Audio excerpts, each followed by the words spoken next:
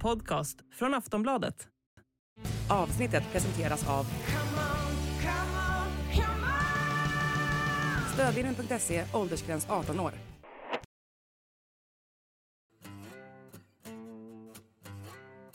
Nu är det bara 5 omgångar kvar av årets allsvenska och det är spänning på alla håll och kanter.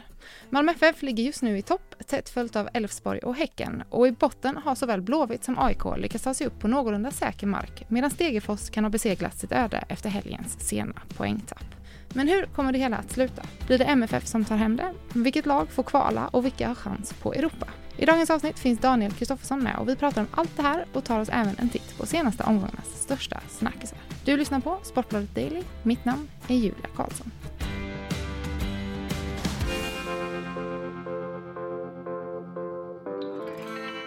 Daniel Kristoffersson, vi möts igen i Sportbladet Daily för att snacka lite allsvenskan. Det är 5 omgångar kvar nu. Vi kan börja lite med, vad har varit de största snackisarna senaste veckan? Men det är såklart Pontus Janssons avstängning har ju varit en jättesnackis där.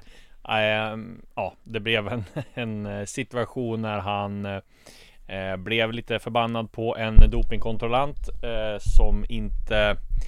Ja, man får väl anta om det man har läst så skötte väl inte dopingkontrollanten det klockrent, och Pontus Jansson kanske inte heller skötte det speciellt klockrent, men att han skulle få 2 matchers avstängning och att det liksom hände i matchen mot Djurgården för flera månader sedan och att det ska komma nu. Det är väl det som har varit den stora snackisen och liksom att Malmö får klara sig utan honom. Hugo Bolin blev ju också straffad där och det var lite dubbla måttstockar och sådär. Så att det var konstigt. Det har varit en stor snackis senaste tiden, men Malmö vann ändå mot BP. Och sen såklart har den stora snackisen också varit Sirius galna vändning mot Degerfors där. I den, där man trodde att Degerfors hade liksom tagit en oerhört viktig seger i den här superviktiga bottenmatchen. Så när de ledde 2-0 och det tickade upp mot övertid, och sen så gör Sirius 3 mål på övertid, och Sjögrell avgör ju där i slutet, och det var ju lite vackra scener där när han skulle fira målet när han gjorde 3-2 där, och då var den här galna vändningen hade liksom blivit klar och han skulle dra av sig tröjan men fick inte av sig, så det blev någon form av det blev någon annan målgest där i alla fall. Så att men det är ju det som var den stora snackisen. Och Degerfors då, extremt tung förlust för dem såklart. De har ju ett hyfsat lätt spelschema ändå, eller lätt kanske man inte ska säga, man ligger näst sist, men de har väl ett hyfsat spelschema i alla fall, där man har lite grann egna händer. Man möter Halmstad, man möter Mjällby hemma också och har Varberg kvar, så kan man ta 6 eller 9 poäng där så tror jag man kan nå minst kval då, men det ser ju lite tyngre ut för Degerfors, och Sirius har klättrat upp över kvalsträcket där också, så att det var en viktig seger för dem. Så att det är ju ruggigt intressant både i botten och i toppen. Det händer mycket överallt verkligen, känns det som. Men det här med Pontus Janssons avstängning då, vad har liksom reaktionerna varit mot det? Att det har varit för hårt liksom, att det kommer nu? Det tror jag att det har varit reaktionerna från framförallt Pontus Jansson menar att han inte har sagt det, den här kontrollanten säger att han har sagt, och att han har fått uppbackning av till och med liksom flera spelare från andra lag som menar att men det skulle Pontus aldrig säga, de här orden, och alla menar väl på att det är alldeles för hårt straff. Man drar paralleller till exempel med Simon Strand i matchen mot Göteborg där hemma, när han slog till en Blåvitt spelare där och han inte fick inte straffas alls då. Men det är också lite konstigt att jämföra där, men det är i alla fall liksom de diskussionerna och det som har varit på deras sociala medier och bland supporter och sådär. Så att men det är klart, jag tror när man ser nyttigt på det så var det ju alldeles för hårt, och framförallt att det får gå så lång tid och det ska drabba Malmö i liksom guldstriden nu, och nu verkar de klara ganska bra. Skogmar kom in här, en ung spelare som fick hoppa in då när Henrik Rydström tvingades ändra om i backlinjen och bara spela med en mittback, så att Malmö har ju en sån bred trupp. Men det är ju fortsatt väldigt jämnt, 5 omgångar kvar, det skiljer 1 poäng mellan Malmö och Elfsborg, och sen så skuggar ju Häcken tätt bakom på 50 då. Men just nu ser det väl ut som det blir en uppgörelsen mellan Malmö och Elfsborg som möts i sista omgången. Så att, i sista omgången. Det kan bli en ruggig guldmatch. Jag pratade ju med Hugo Larsson här, gjorde en intervju med honom igår. Eller om det var i förrgår var det förresten. Och då så sa han att om det blir en guldmatch mot mellan Malmö och Elfsborg, om det står på SM-guldet, då flyger han hem från Frankfurt till Malmö för att se matchen. Så att ja, det blir ruggigt spännande.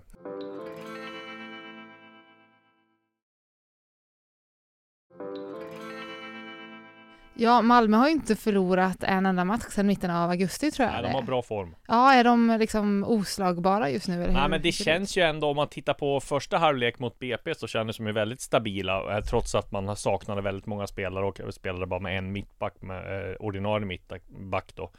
Många var borta. Men tittar man på andra halvlek så gjorde ju BP väldigt bra.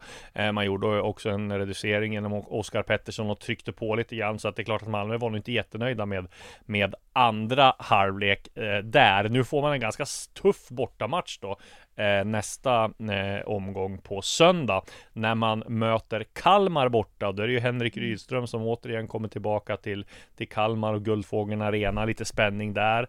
Ingen Pontus Jansson. Så att nej, det är ju, och Kalmar har ju gjort det väldigt bra också, så att det är klart att det kommer bli en kamp in i det sista, samtidigt som då Elfsborg åker till Stockholm och möter BP borta. Ett BP som kommer från en bra andra halvlek mot Malmö och som slåss för liksom liv och död och hänga kvar i allsvenskan, så det är inte heller så jättelätt för Elfsborg. Så att både toppstriden och bottenstriden lever i allra högsta grad. Henrik Rydström, du pratar ju alltid eller ofta om honom. Vad kan man säga om hans första säsong här nu som tränare i MFF? Ja, men började ju väldigt bra. Då såg ju faktiskt Malmö oslagbara ut i början här. Sen kom det en liten dipp där i sommar. Det blev en del skador, det blev en liten formsvacka. Han var inte ifrågasatt så, men kanske ändå att det restes en del frågetecken i alla fall. Men sen så får man ju faktiskt säga att de gjorde ju en fantastisk värvning när man tog en Oliver Berg som hade floppat i Djurgården och hostade upp 10 miljoner, och sen har väl han gjort det extremt bra sen han kom till Malmö.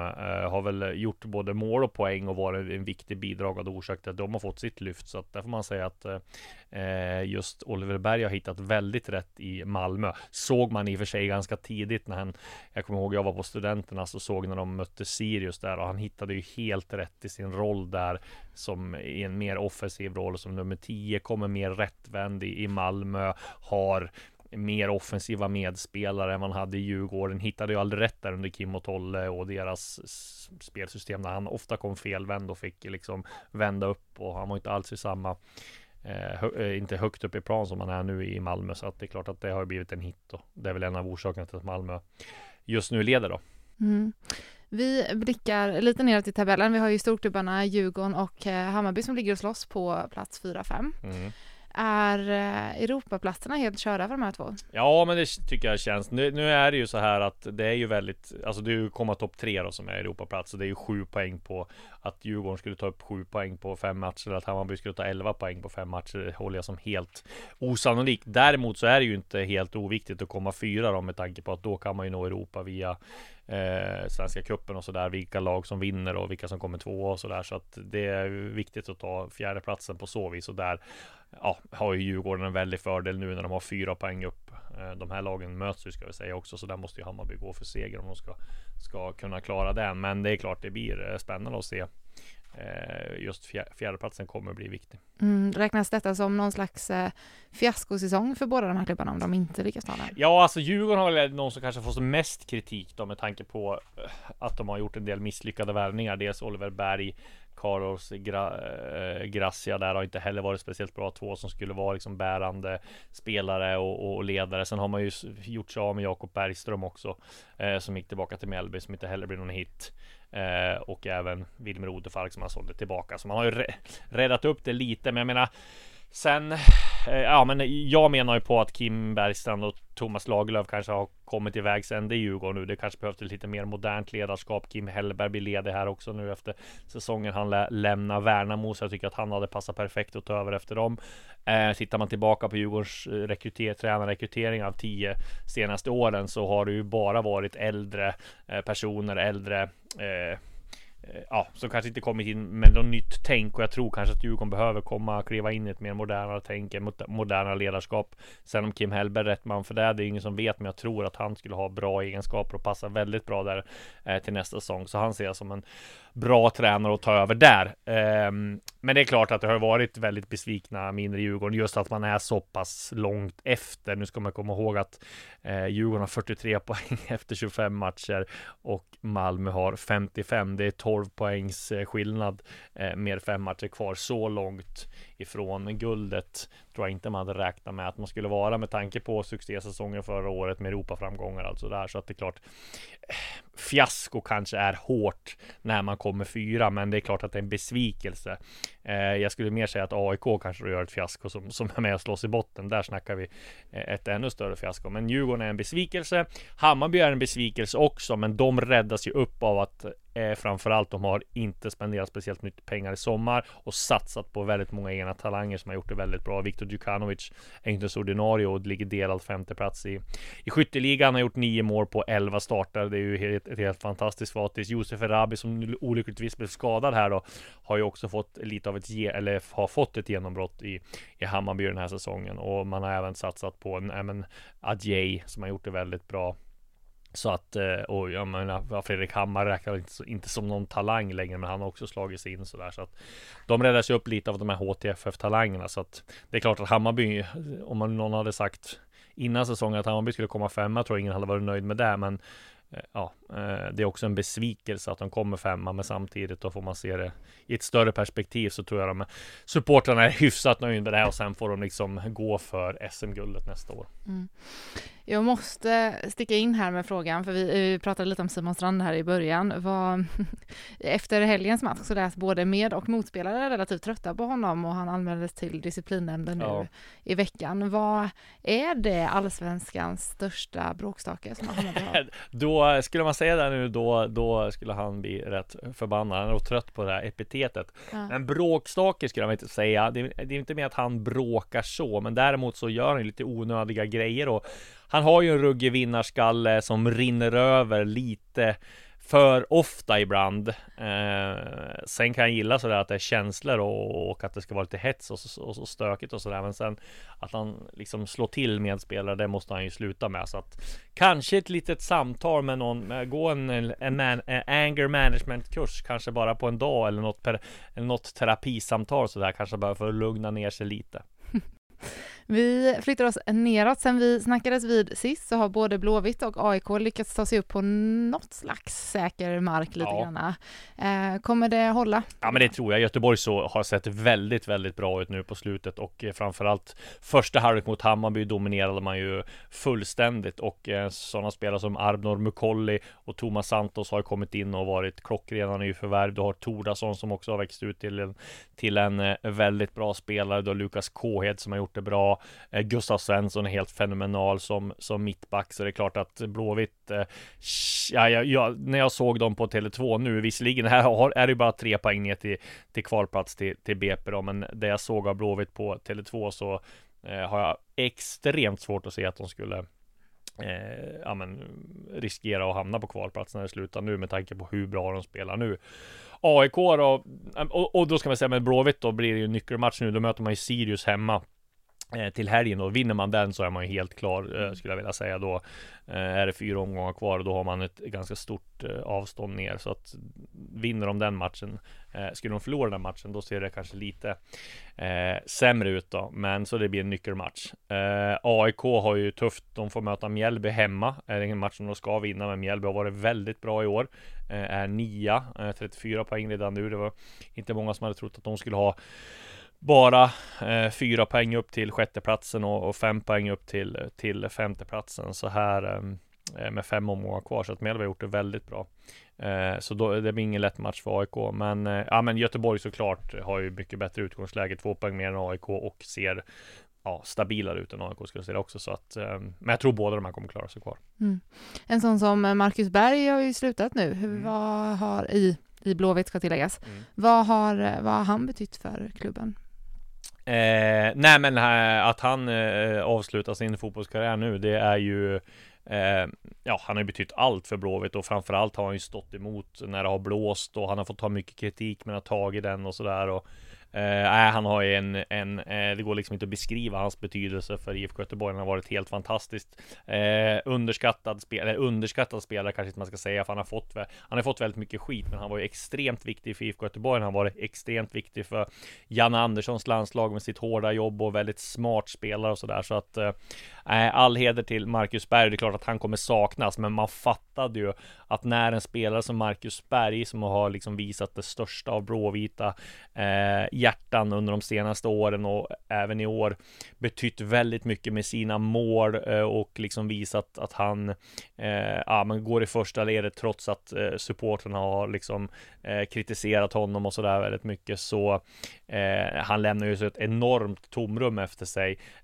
men däremot så nu ser det ut som IFK Göteborg skulle klara sig kvar, och det är mycket på grund av han, med tanke på målen han har gjort och den rollen han har spelat. Men det är klart att de kommer sakna en sån spelare. Det går liksom inte att ersätta en sån spelare som Marcus Berg med det klubbhjärtat, med det hårda jobbet, med den mentala styrkan och sådär. Så att det är klart det är ett avbräck, men man fattade ju, som jag skulle komma till, att man fattade att det var illa när han lägger av mitt i säsongen, och han berättade ju sen att han liksom hade gråtit av smärta för att han hade så problem med ryggen, och man förstod ganska snabbt att om en spelare som Marcus Berg lägger av med fotbollen mitt i säsongen, men när det är 6 omgångar kvar, då vet man att det är något extraordinärt, och att det liksom, han kan inte spela bara. Så att trist för Marcus Berg att man skulle behöva sluta så här, men samtidigt då kan han ju få lite av ett perfekt slut, för nu ser det ut som han har varit den största orsaken till att han håller IFK Göteborg kvar. Vi kikar längst ner i tabellen. Vilka lag åker ur och vem får kvala ner? Men som det är nu skulle jag väl säga att det blir så som det blir nu, med tanke på hur det utvecklar sig. Degerfors, hade de vunnit mot Sirius hade det varit vidöppet. Nu tror jag man får svårt att hämta sig från den liksom gigantiska nederlaget, och fiaskomatchen mot Sirius. Jag har svårt att se att man ska komma liksom tillbaka efter det.